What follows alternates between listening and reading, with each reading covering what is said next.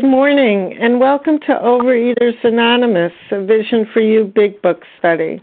My name is Kathy Kay, and I am a recovered compulsive overeater. Today is Tuesday, May 16th, 2017, and we are reading from the Big Book. We are on page 40, the third paragraph, which begins, "In this frame of mind." Today's readers are Marietta P. on the 12 Steps, Esther F. on the 12 Traditions, and reading the text are Allison L., Martha Z., and Du L. Our newcomer greeter today is Mary Ann D.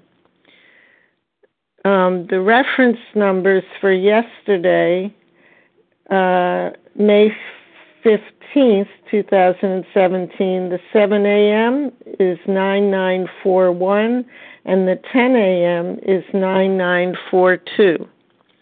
OA Preamble. Overeaters Anonymous is a fellowship of individuals who through shared experience, strength, and hope are recovering from compulsive overeating. We welcome everyone who wants to stop eating compulsively.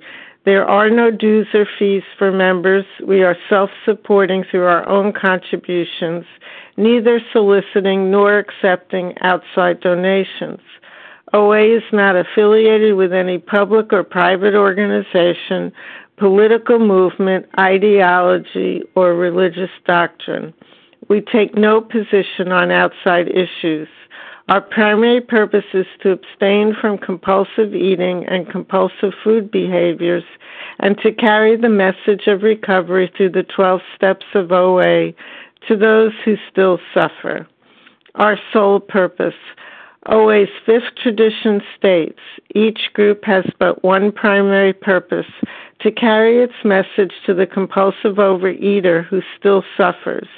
At a Vision for You Big Book study, our message is that people who suffer from compulsive overeating can recover through abstinence and the practice of the 12 steps and 12 traditions of Overeaters Anonymous. I will now ask Marietta P. to read the 12 steps of OA. Good morning, Marietta P. from Virginia, recovered. 1, we admitted we were powerless over food and that our lives had become unmanageable. 2, came to believe that a power greater than ourselves could restore us to sanity. 3, made a decision to turn our will and our lives over to the care of God as we understood Him. 4, made a searching, fearless moral inventory of ourselves. 5, admitted to God, to ourselves, and to another human being the exact nature of our wrongs. 6, we're entirely ready to have God remove all these defects of character. 7, humbly asked Him to remove our shortcomings. 8, made a list of all persons we had harmed and became willing to make amends to them all. 9, made direct amends to such people whenever possible, except when to do so would injure them or others. 10, continued to take personal inventory when we were wrong, promptly admitted it. 11, sought through prayer and meditation to improve our conscious contact with God as we understood Him, praying only for knowledge of His will for us and the power to carry that out. 12, having had a spiritual awakening as a result of these steps, we try to carry this message to compulsive overeaters and to practice these principles in all our affairs. And with that, I'll pass. Thank you. Thank you, Marietta P. And Esther F., would you read the 12 traditions of OA? Good morning. This is Esther F., a recovered compulsive overeater from Cleveland, Ohio. The 12 traditions. 1, our common welfare should come first. Personal recovery depends upon OA unity. 2, for our group purpose, there is but one ultimate authority, a loving God as He may express Himself in our group conscience. Our leaders are but trusted servants. They do not govern. 3, the only requirement for OA membership is a desire to stop eating compulsively. 4, each group should be autonomous except in matters affecting other groups or OA as a whole. 5, each group has one primary purpose, to carry its message to the compulsive overeater who still suffers. 6, an OA group ought never endorse, finance, or lend the OA name to any related facility or outside enterprise, lest problems of money, property, and prestige divert us from our primary purpose. 7. Every OA group ought to be fully self-supporting, declining outside contributions. 8. Overeaters Anonymous should remain forever non-professional, but our service centers may employ special workers. 9. OA as such ought never be organized, but we may create service boards or committees directly responsible to those they serve. 10. Overeaters Anonymous has no opinion on outside issues. Hence, the OA name ought never be drawn into public controversy. 11. Our public relations policy is based on attraction rather than promotion. We need always maintain personal anonymity at the level of press, radio, and film. And 12. Anonymity is the spiritual foundation of all our traditions, ever reminding us to place principles before personalities. Thank you for letting me do service. I pass. Thank you, Esther F.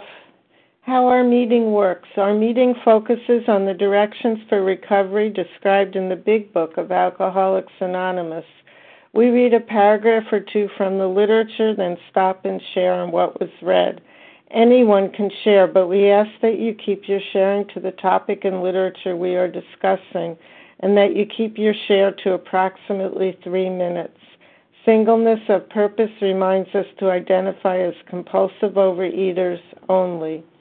Our abstinent requirement for moderators is 1 year, and for readers is 6 months.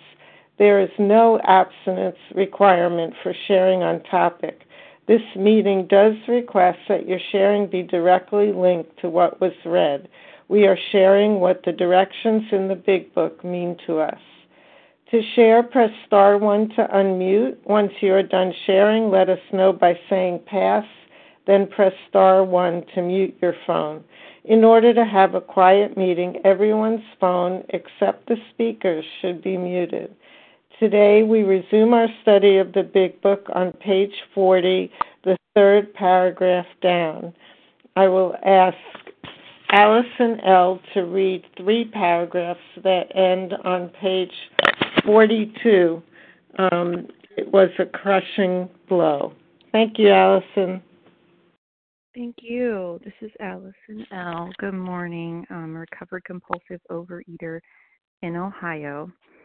In this frame of mind, I went about my business, and for a time all was well. I had no trouble refusing drinks and began to wonder if I had not been making too hard work of a simple matter. One day I went to Washington to present some accounting evidence to a government bureau. I had been out of town before during this particular dry spell, so there was nothing new about that. Physically, I felt fine. Neither did I have any pressing problems or worries. My business came off well.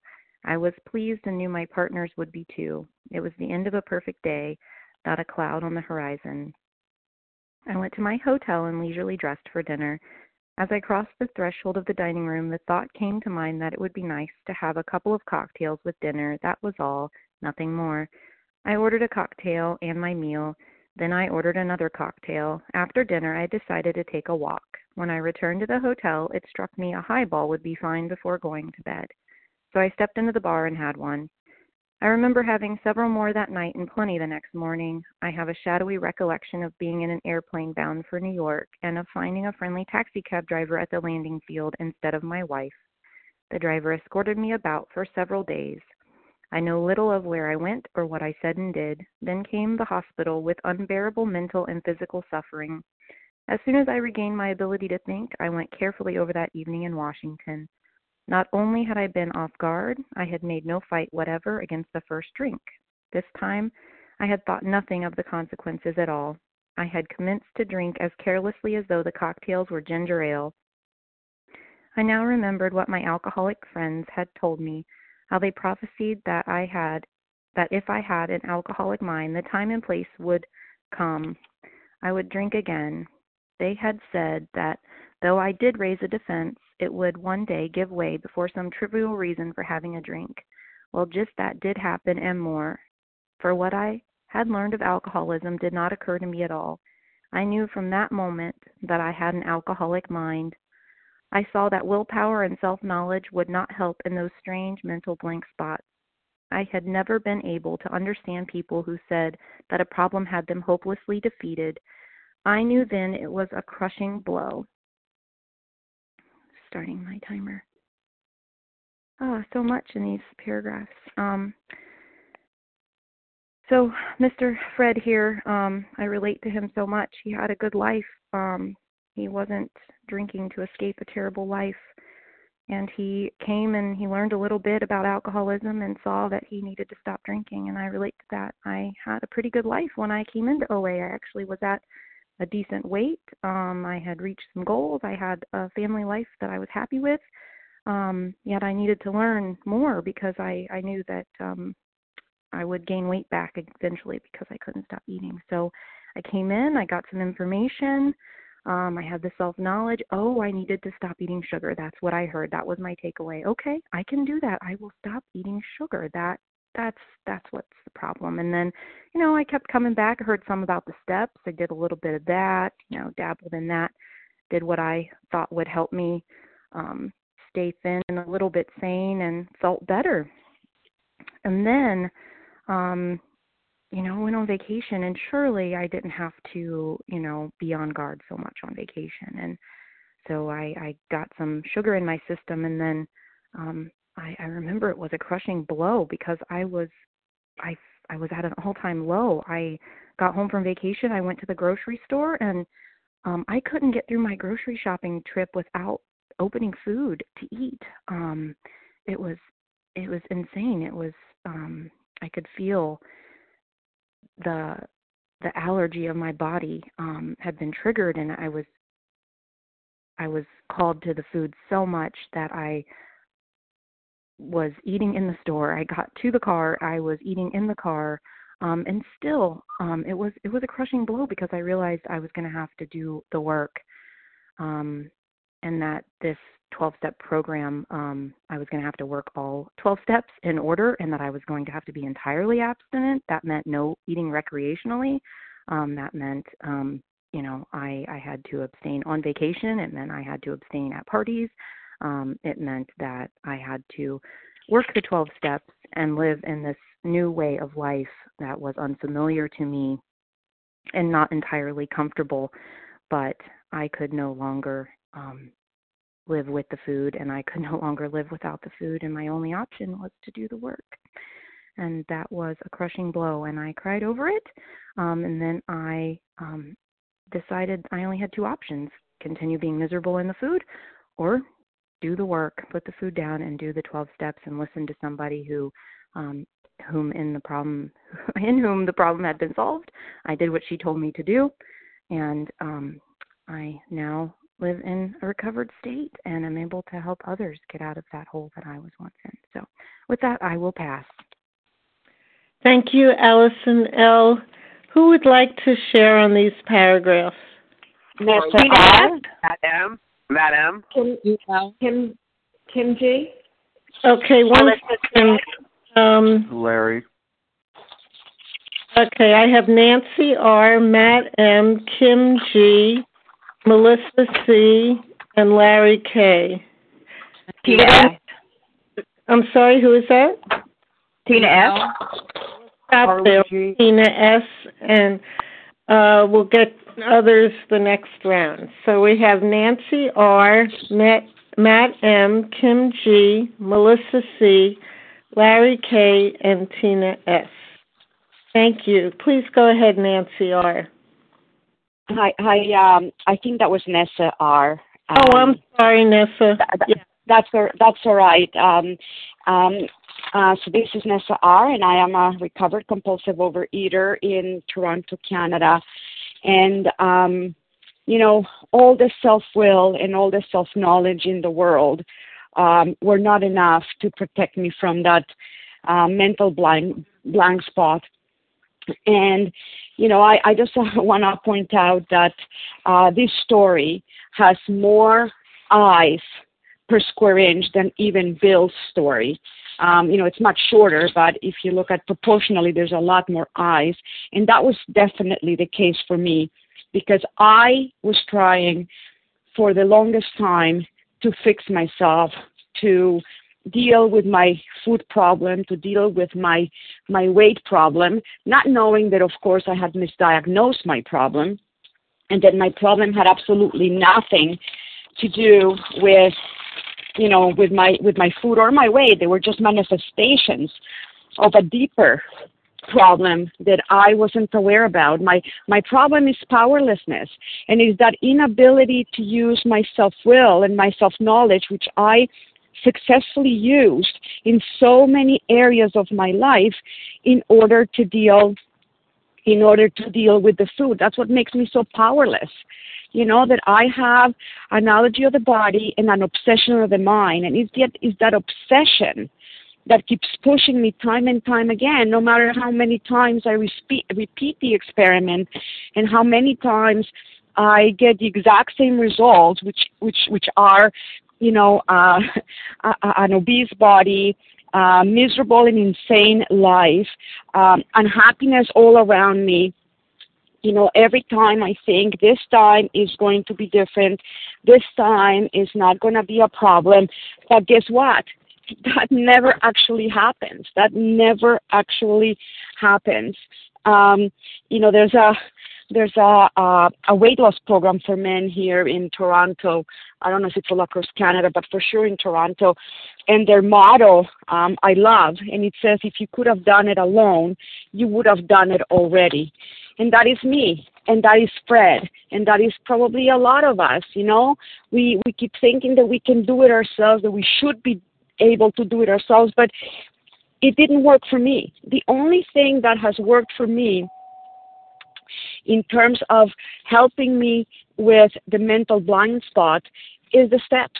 The steps worked in absolute, complete, entire abstinence is the only thing that has removed my problem, has removed my food obsession, has placed me in a position of neutrality towards the food and given me a wonderful, happy, contented life, despite the fact that my circumstances have changed but little. And if it works for me, it can work for anybody. This program can work for anybody. Like oftentimes I hear, well, the 12 steps don't always work. And in my mind I say, well, if the steps don't always work, it's because we don't always work the steps.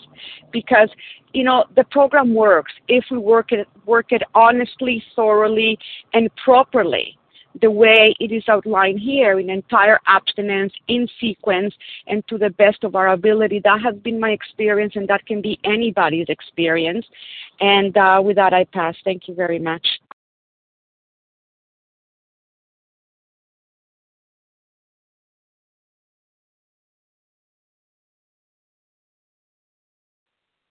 Oh, sorry. Okay, are you still there? Oh, there you are. Here I am. Sorry. Thank you, Nessa R. Matt M., please go ahead. Thank you, Kathy, for your service. Good morning, everyone. My name is Matt M., compulsive overeater from New Jersey. It was the end of a perfect day, not a cloud on the horizon. Things were going well for Fred. He had no problems. He had no physical reason to drink or mental reason to drink. And then all of a sudden, he found himself in the dining room drinking, and that's like me. I find myself having a wonderful, perfect day, and then I find myself face down in the pizzeria with 4 slices. Like I was walking home yesterday from the library, and I passed my bank, and I passed right next to the bank is a pizzeria, and across the street from there is right there's a Quick Mart, like a little convenience store. And I thought to myself, even good idea for me to go in the bank and take out my last $20 and go to the pizzeria and get about like 4 slices and a drink. And I thank God I made a phone call because I didn't need to do it. So I got my butt home where it belonged, and I had my abstinent dinner, and I finished my 4th step. And it's just amazing that how this disease is so insidious. It just pops in my head. Suddenly the thought occurred to me, it'd be okay to have a few slices. It'd be fine. I can handle it. It doesn't matter if it's white flour, or it doesn't matter if somebody buying a sugar drink with sugar in it, because I never buy water. What's water? I drink water at home when I'm at my home. But I don't drink anything other than that, And then towards the bottom, he's talking about when he gets back, he takes a plane, finds himself on a plane, he gets back to New York, and the cab driver takes him around, and he has a blackout. He doesn't remember where he went or what he did. He had total blackout. And then towards the bottom of page 41, he made no fight whatsoever against the first drink. This time I had not thought of the consequences at all. So the curious mental blind spot that he had in his brain that prevented him from making the right decision. And he did say that they said that though I did raise the defensive and one day give way before some trivial reason for having a drink, that same thing happened to me. I was just gonna give everything I had up and start from the beginning again because I just thought it'd be a good idea to have a couple slices of pizza. Does not make sense, you know. Self-knowledge would not help me at all. I had to take the next right, do the next right thing, and make phone calls to get myself home, and then have my next right thing. It's after that is to have my abstinent dinner, which is what I did. So I'm just grateful that, you know, this program does work when I work it. And with that, I'll pass. Thank you. Thank you, Matt. Kim G., please go ahead. Good morning. Good morning, all. My name is Kim G. I'm a recovered compulsive overeater from South Jersey. A perfect day, but the thought came, and it struck me. You know, I really thought for many years before OA, and unfortunately in OA, that I was an emotional eater. That's my problem. I'm an emotional eater, and if I can only arrange my life in such a way that I'm going to be happy, change the circumstances in my life, that I'm not going to want to eat. And here is Fred having the perfect day. And here we talk a lot about the promises in the book. Here's a promise. These men had prophesied, had promised him that if he had an alcoholic mind, the time and place would come, he would drink again. And that's what step one is telling me. Step one is not telling me don't drink. Step one is telling me you're going to drink, you're going to drink, you're going to drink. You know, my brother is a diabetic, and he's I don't know if it's type 1, type 2, but he's the insulin-dependent diabetic. And if he goes to a diabetic support group, and some people who aren't insulin-dependent say, come on, Scott, I know that they tell you have to take that insulin, but, you know, you're a diabetic, I'm a diabetic, I can just do my dieting thing, and I don't need to take insulin, so I think you should be able to do that. That would kill my brother because his pancreas is different.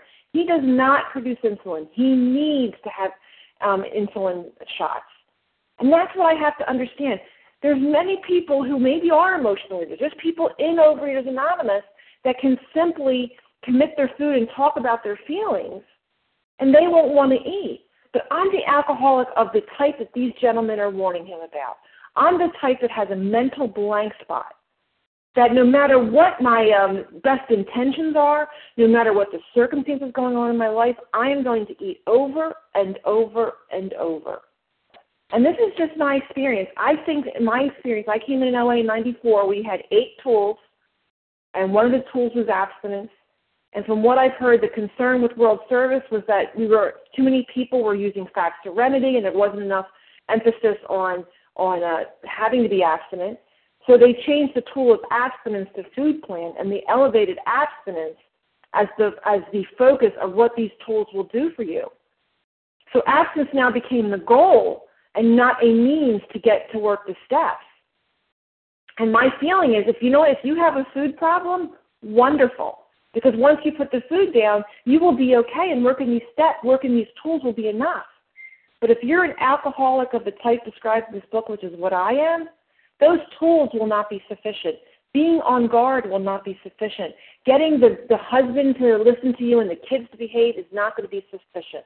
Because I personally have this strange mental blank spot that Fred has. And regardless of the circumstances, if I do not treat my alcoholic mind with the steps, I will eat again. And with that, I pass. Thank you, Kim G. Melissa C., please go ahead.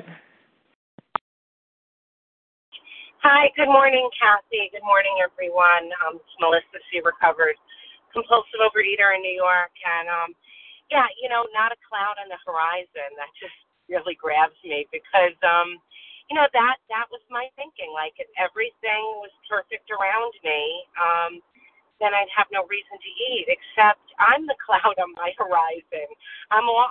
The reason to eat exists inside of me. That's step one. I am powerless to food.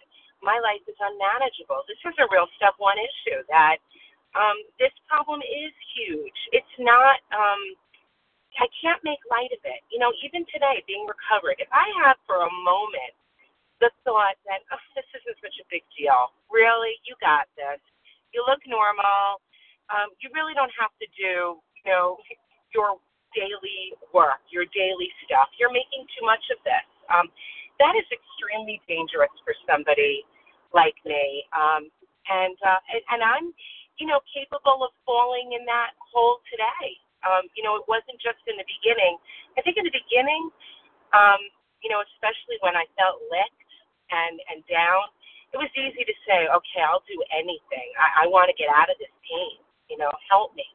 But Fred here was doing great at this point, and so I'm at the greatest danger when I think I'm doing great, that when there's not a cloud in the horizon, when everything is going well, I cannot let up on the seriousness, of what this is I'm up against. And, and so, yeah, that means that I go on vacation and I do the same thing that I do when I'm home.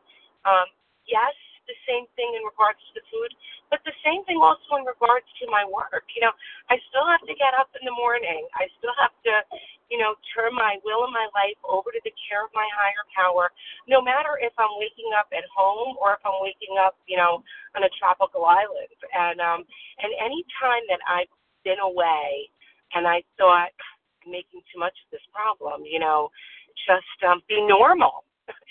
Can't you just be normal for a day? I'm not normal, and within a short amount of time, I'm, like he is, blacking out, completely not even sure how it is that I fell so far. And so what I really hear here is that he needed an experience of where there was not a cloud on the horizon, to know that the cloud is me, and that this problem is huge, and it requires a transformation. Thank you. With that, I'll pass. Thank you, Melissa C. Larry K., please go ahead. Hi, Kathy. Can you hear me okay? Yes, I can. Okay. Thanks, Kathy. Larry K., recovered compulsive reader from Chicago. So Fred says that as soon as he regained his ability to think, he went carefully over that evening in Washington. Now, here's something critically important. He says the following. He says, not only had I been off guard, I had made no fight whatsoever against the first drink. This time, I had not thought of the consequences at all. So does that tell you that you need to learn from Fred? You fight this. No, that's not what this tells you at all. Let me state emphatically, as long as our spiritual malady remains untreated, that the spiritual malady remains supreme, no matter how long you've been dieting in this program, because I know I've done it, no matter how great your sponsor is, you may have a fabulous sponsor. No matter how many meetings you attend, no matter how disciplined you've been in program, no matter how bad you want to be thin, you want to stop vomiting, no matter how badly you need this deal, you come here every day you hear you're filled up. See, here's the deal. You are biologically mandated to pick up again. You will pick up again. I know that from experience. Only a spiritual awakening as the result of these steps, taken 1 through 12, one after another, precisely, not perfectly, but in sequence. Only a spiritual awakening is sufficient to give you access to this power. If you want to test it, go ahead. Keep coming back. Keep testing it. I did. It won't work. There will come a day, just like Fred, that you will have no mental defense. And until you have a spiritual awakening sufficient to drive out the obsession, to take it from you, to set you on the course of moving from a self-centered existence to a God-centered existence, you will have no power. Once that does happen, though, I can tell you, you will have a defense. The defense will not come from you. It will come from the higher power of your own understanding, and you will have that defense. And it'll feel different. It'll feel different than the dieting and group support you've done before. And until you experience that, you won't know the difference. You don't have to take my word for it. This program is experiential. It's not conceptual. It means you do it and you get the result. You don't conceptualize it. With that, I'll pass. Thanks. Thanks, Larry K. Tina S., please go ahead. Thanks, Kathy. Tina S., recovered compulsive eater anorexic in Florida. Wow, some great stuff. I certainly relate to Fred. I can remember back in the 80s, I left treatment and I was feeling better. I was acting better and all went well for a time, and then I was like, well, I was really making too hard work of a simple matter, and then the thought came to mind, and I love it. I listened to this Big Book CD, and the guy says, my sponsor tells me every time I have a thought, I better give him a call, because that's the truth. On my own, in my mind, I'm screwed. And so the thought came to mind for me, I've done so well with this food thing, surely I could eat like a normal person. My God, and I loved, Fred says that he carelessly picked up alcohol. I carelessly picked up my alcoholic food, thinking that this time it would be different. I was so good for so long, and I had an alcoholic mind, and a sick mind cannot fix a sick mind. I had to have God's help. And I love that it talks about it in chapter 6, Into Action. This is the how and why of it. I had to quit playing God. And I never thought I ever did. Certainly I wasn't playing God, but that's all I was playing. As I was in my disease, I had to try, this time I'll do this thing, next time I'll do that thing, and certainly it'll be different. Well, that was not the case for me. And I love that it was just said, there comes a time when I won't have a mental defense, and that defense must come from a power greater than myself. And unless I'm doing the deal, I'm not getting it. And I've had that experience. Unless I'm actually actively working it, I'm not going to get the benefits. And I'm grateful today that I want to keep getting what I'm getting, and I want more. I always wanted more, and I want more of this. And with that, I'll pass. Thanks. Thank you, Tina S. Okay, let's take some more names. Barbara. How about Barbara E? Okay, Monica. Barbara E. Leah D. L. Amy. Leah D. Okay, stop for a minute because I'm listening to you. I have L. Harlan G. Who else? Barbara Monica. D. Amy MC. Okay, Barbara. Cynthia C. Leah D. Amy Leah D. Leah. Leah, is that Leah S? D. Leah D. Okay. Monica. Okay, Monica, if we have time, which I think we will, let's stop there. So I have Barbara E, Do L, Harlan G, Barbara D, Amy SD, Leah D, and Monica T. That's Barbara B. B as in boy. Okay, sorry, Barbara. Okay. Please go ahead, Barbara E. Good morning, everyone. Can I be heard? Yes. Oh, thank you so much. Oh, this really speaks to me, that mental blank spot, amnesia about the consequences of my compulsive overeating, the shame. It didn't matter. And there was not a cloud in the sky, not a cloud that I could see, but there was. I didn't know that my resentments were that cloud. I was thin again, but not happy. I had lost the weight. My goodness, as a teenager with shots, with pills, fat camp, as an adult with all kinds of programs, gotten thin, thought I was normal. I wasn't happy. I expected to be happy. I expected that thin and happiness went together. I had no spiritual program. I hadn't even heard of OA. I just didn't recognize that my eating would return again and again. I've heard the phrase, do the program like your hair was on fire. Well, with me, it was eat like my hair was on fire. I wanted to be normal, but I couldn't be. I was stopped by the police, speeding to a fast food restaurant. I was stopped by the police for driving erratically when I bent down to pick a French fry up off the floor of my car. I cruised around looking for food in my car. I ate out of my car. I hid food. I was a terrible role model for my children. I gave them poor body images because I had such a poor body image. I went from a size 24 to a 4 to immediately back to a 24. I tried all those devices, zipping my zipper halfway up and securing it with a safety pin so it wouldn't unzip. I tried everything in the world. I wore only clothes from Lane Bryant's, Omar the tent maker outfits. I was a little bubblehead with curly hair in a huge body. I hated my life.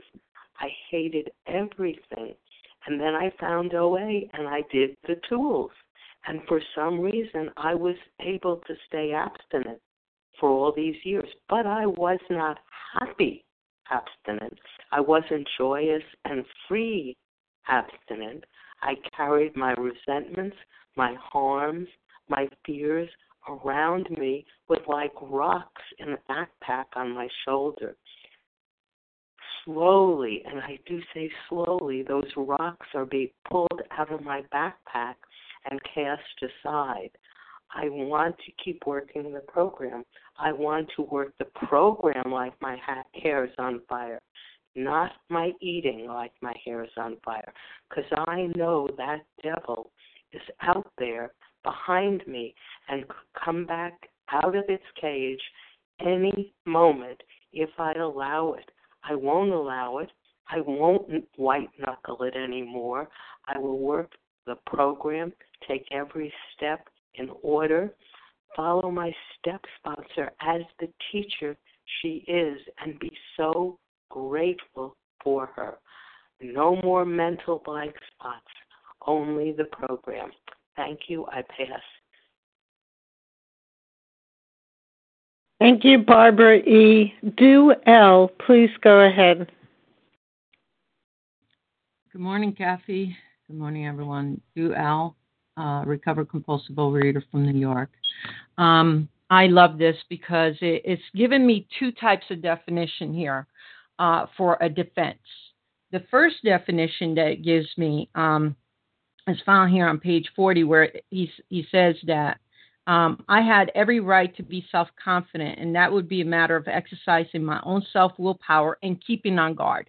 So that's the defense, right? Like, I'm going to do it myself. I got self-knowledge. I'm going to will my way through this.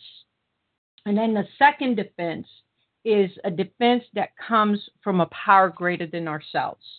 And that one we need because we don't have the sufficient force to bring into our consciousness, the ability to think through, right?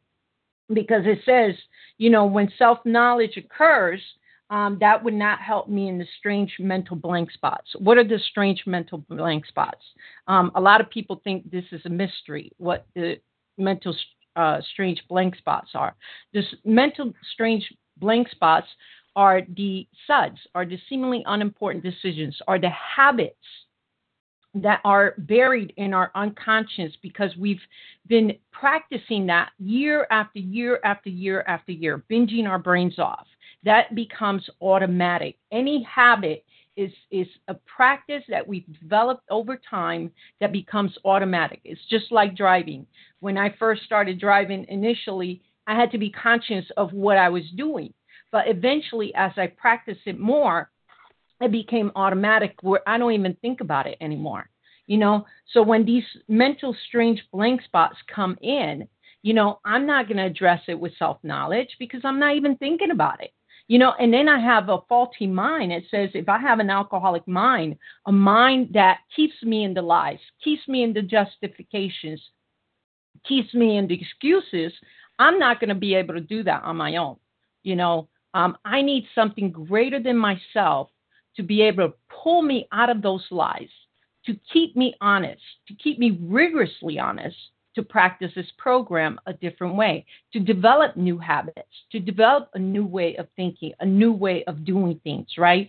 And we do that through the steps.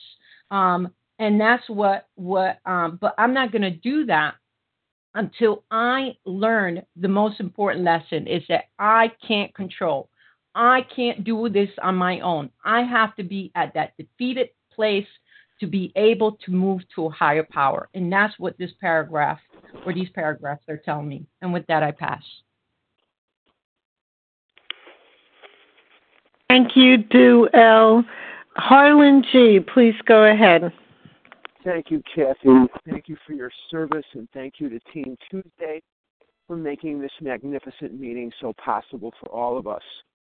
I'm Harlan G., and I'm a recovered compulsive overeater in Scottsdale, Arizona.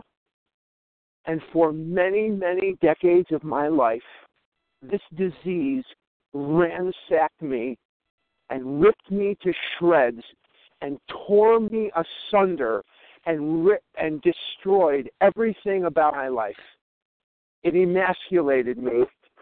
It deformed me. It pulled me through pitiful and incomprehensible demoralization.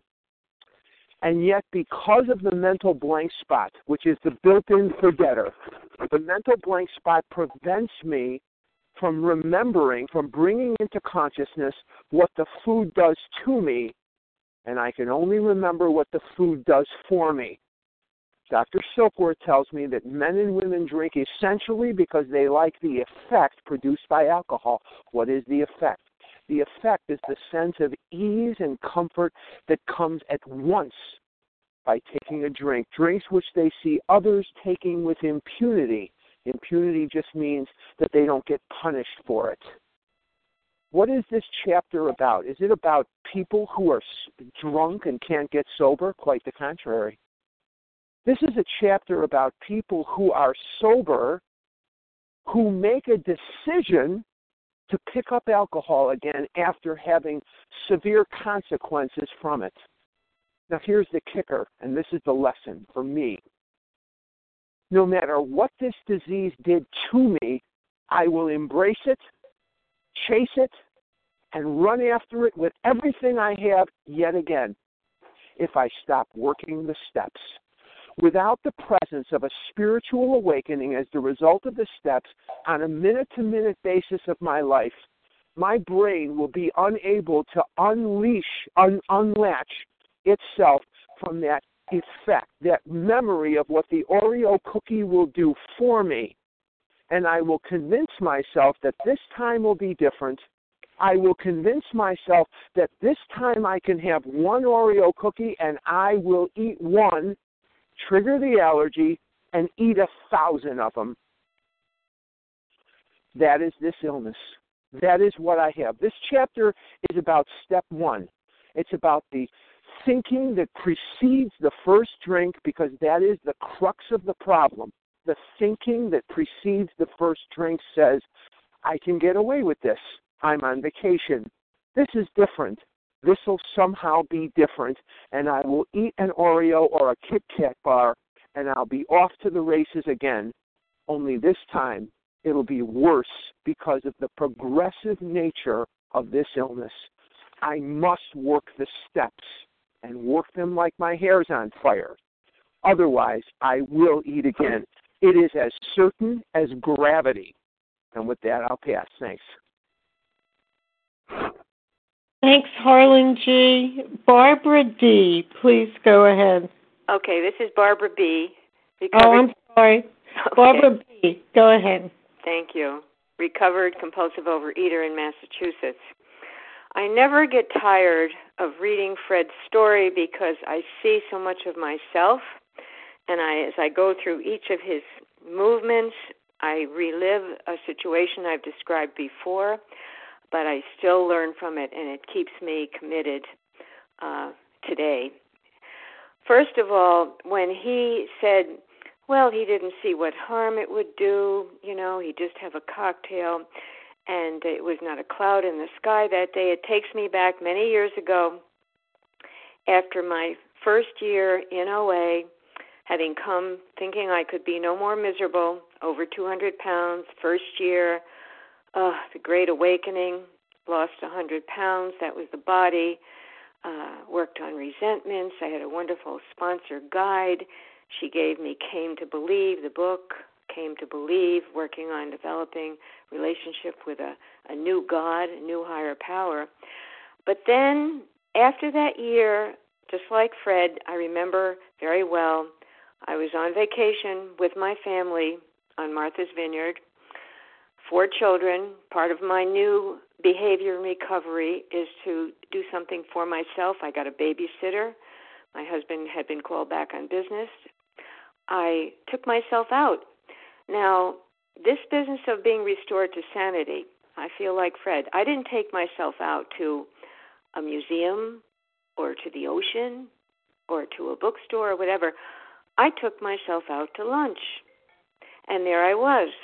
And I had an abstinent lunch. But then I glanced over at a table and I saw a very slim woman having a piece of something for dessert.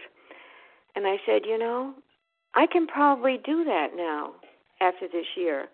I can probably do that. And she left part of it on the plate, and she left the restaurant. And I said, yeah, that can be me.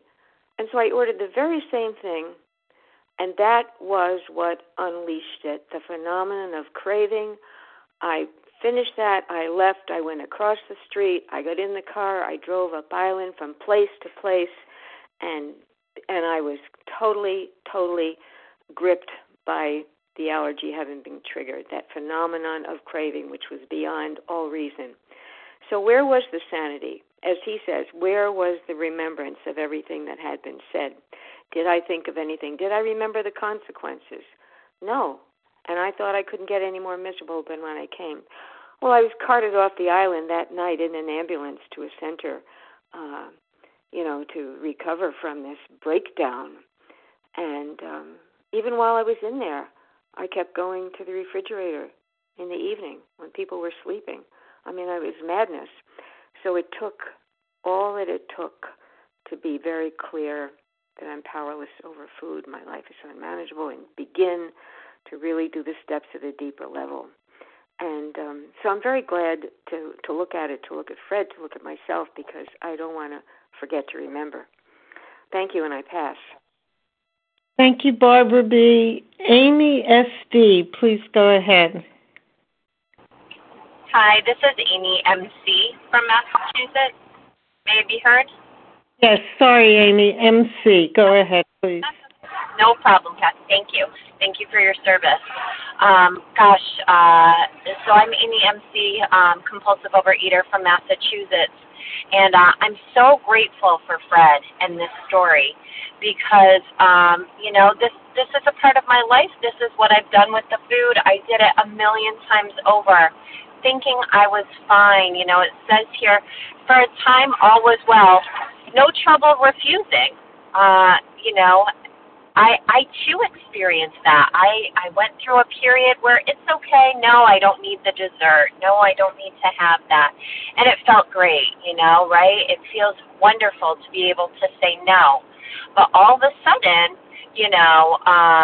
the thought comes to mind, and that was all. And that leads to one, and that leads to another, and another, and another.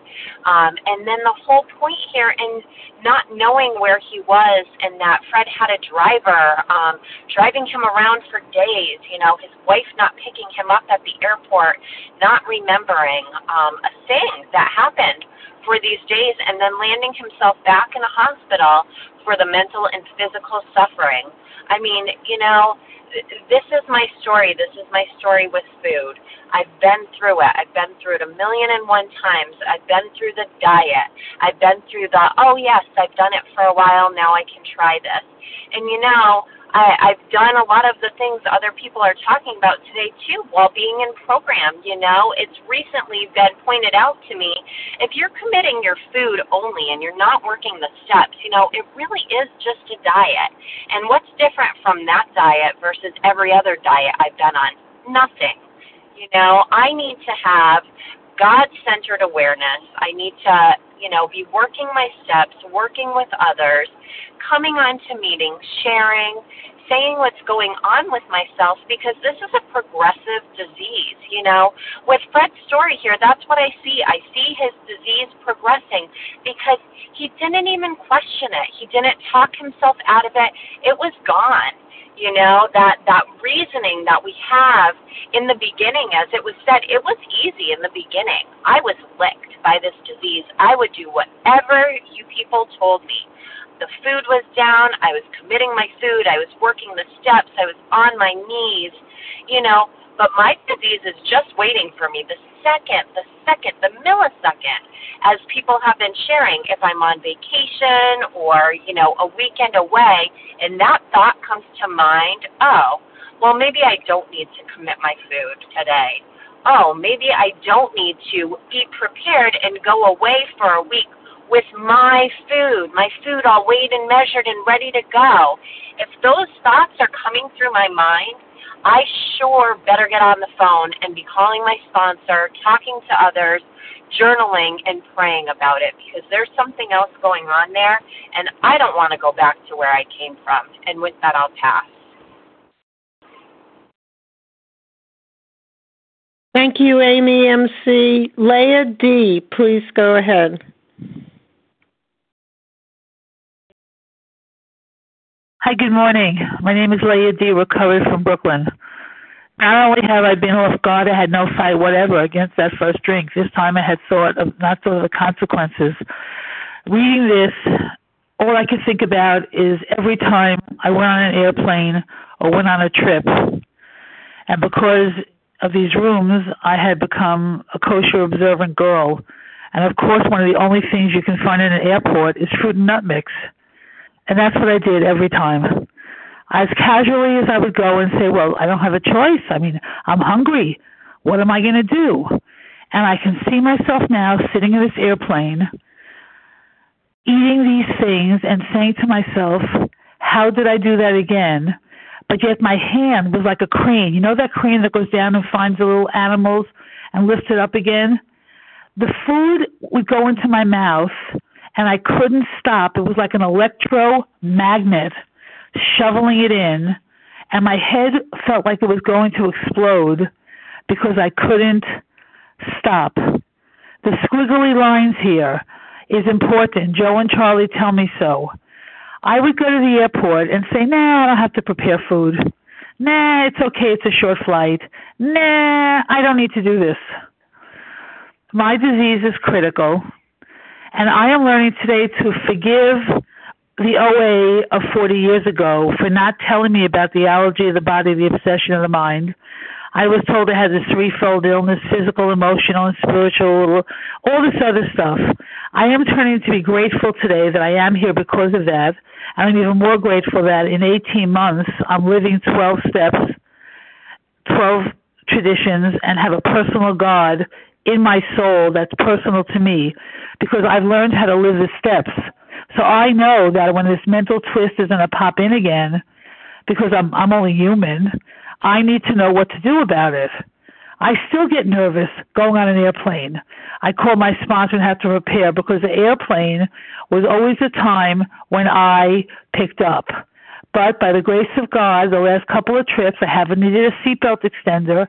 I took it anyway because you can't always tell what the seats are. But it's very dangerous for me to fly, because that was always a time to eat, binge, and decide that I'm normal. What's the big deal? It is really a big deal. And with that, I'll pass. Thank you.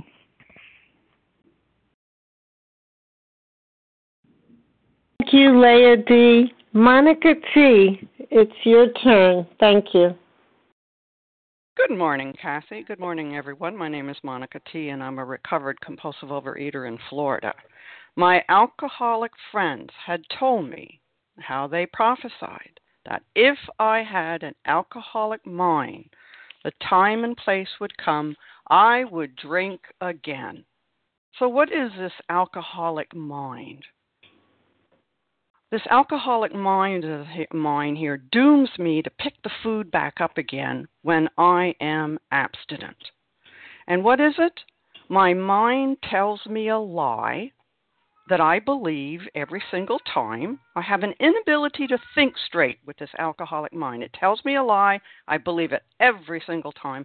And the other part of this is that I have no memory of the resolutions or of the consequences of this disease. I am a pickle, and I will never be a cucumber again. This is the type of mind I've got. I have an alcoholic mind. I'm 100% powerless over this. You know, when I look back over my shoulder, I did the same things over and over again, thought the same stupid things over and over again, got back into food over and over again because I'm powerless over this alcoholic mind. I can't think my way out of it. And, you know, I had to really realize this. Okay, now, it's not my fault I have this alcoholic mind. I'm not a loser because I have this alcoholic mind. I'm not weak-willed because I have this alcoholic mind. It's something I think I was born with. It's a fact. It's what I've got. And I have absolutely no defense against it. And that's why I needed to work through the steps, because I needed a power that was greater than my alcoholic mind, that could remove this obsession, this inability to think straight about food from my mind. And that's a power greater than me. And how did that happen? It happened for me by working the steps. Did I really believe? Did I understand? No, but, you know, I wanted what you had. So I was willing to do the work. And as a result of doing the work, I got a relationship here with a power that's greater than me. And this power removes this crazy thinking from my head on a daily basis. I'm powerless. Step one here. And it's not my fault. It's the way I am. But there is a solution. Thank you, God. And with that, I pass. Thank you, Monica T. Thank you to everyone who shared. It's now time for us to close the first hour of our meeting. Please join us for a second unrecorded hour of study immediately following closing. The share ID for today, Tuesday, May 16th, 2017, is 9944. We will now close with the reading from the Big Book on page 164, followed by the Serenity Prayer. Martha Z., would you please read A Vision for You? Our book is meant to be suggestive only. Good morning, my friends in recovery. This is Martha Z. I'm a recovered compulsive overeater by the grace of God from near Philadelphia. Our book is meant to be suggestive only. We realize we know only a little. God will constantly disclose more to you and to us. Ask Him in your morning meditation what you can do each day for the man who is still sick. The answers will come if your own house is in order, but obviously you cannot transmit something you haven't got. See to it that your relationship with Him is right, and great events will come to pass for you and countless others. This is the great fact for us. Abandon yourself to God as you understand God. Admit your faults to Him and to your fellows. Clear away the wreckage of your past. Give freely of what you find and join us. We shall be with you in the fellowship of the Spirit, and you will surely meet some of us as you trudge the road of happy destiny. May God bless you and keep you until then.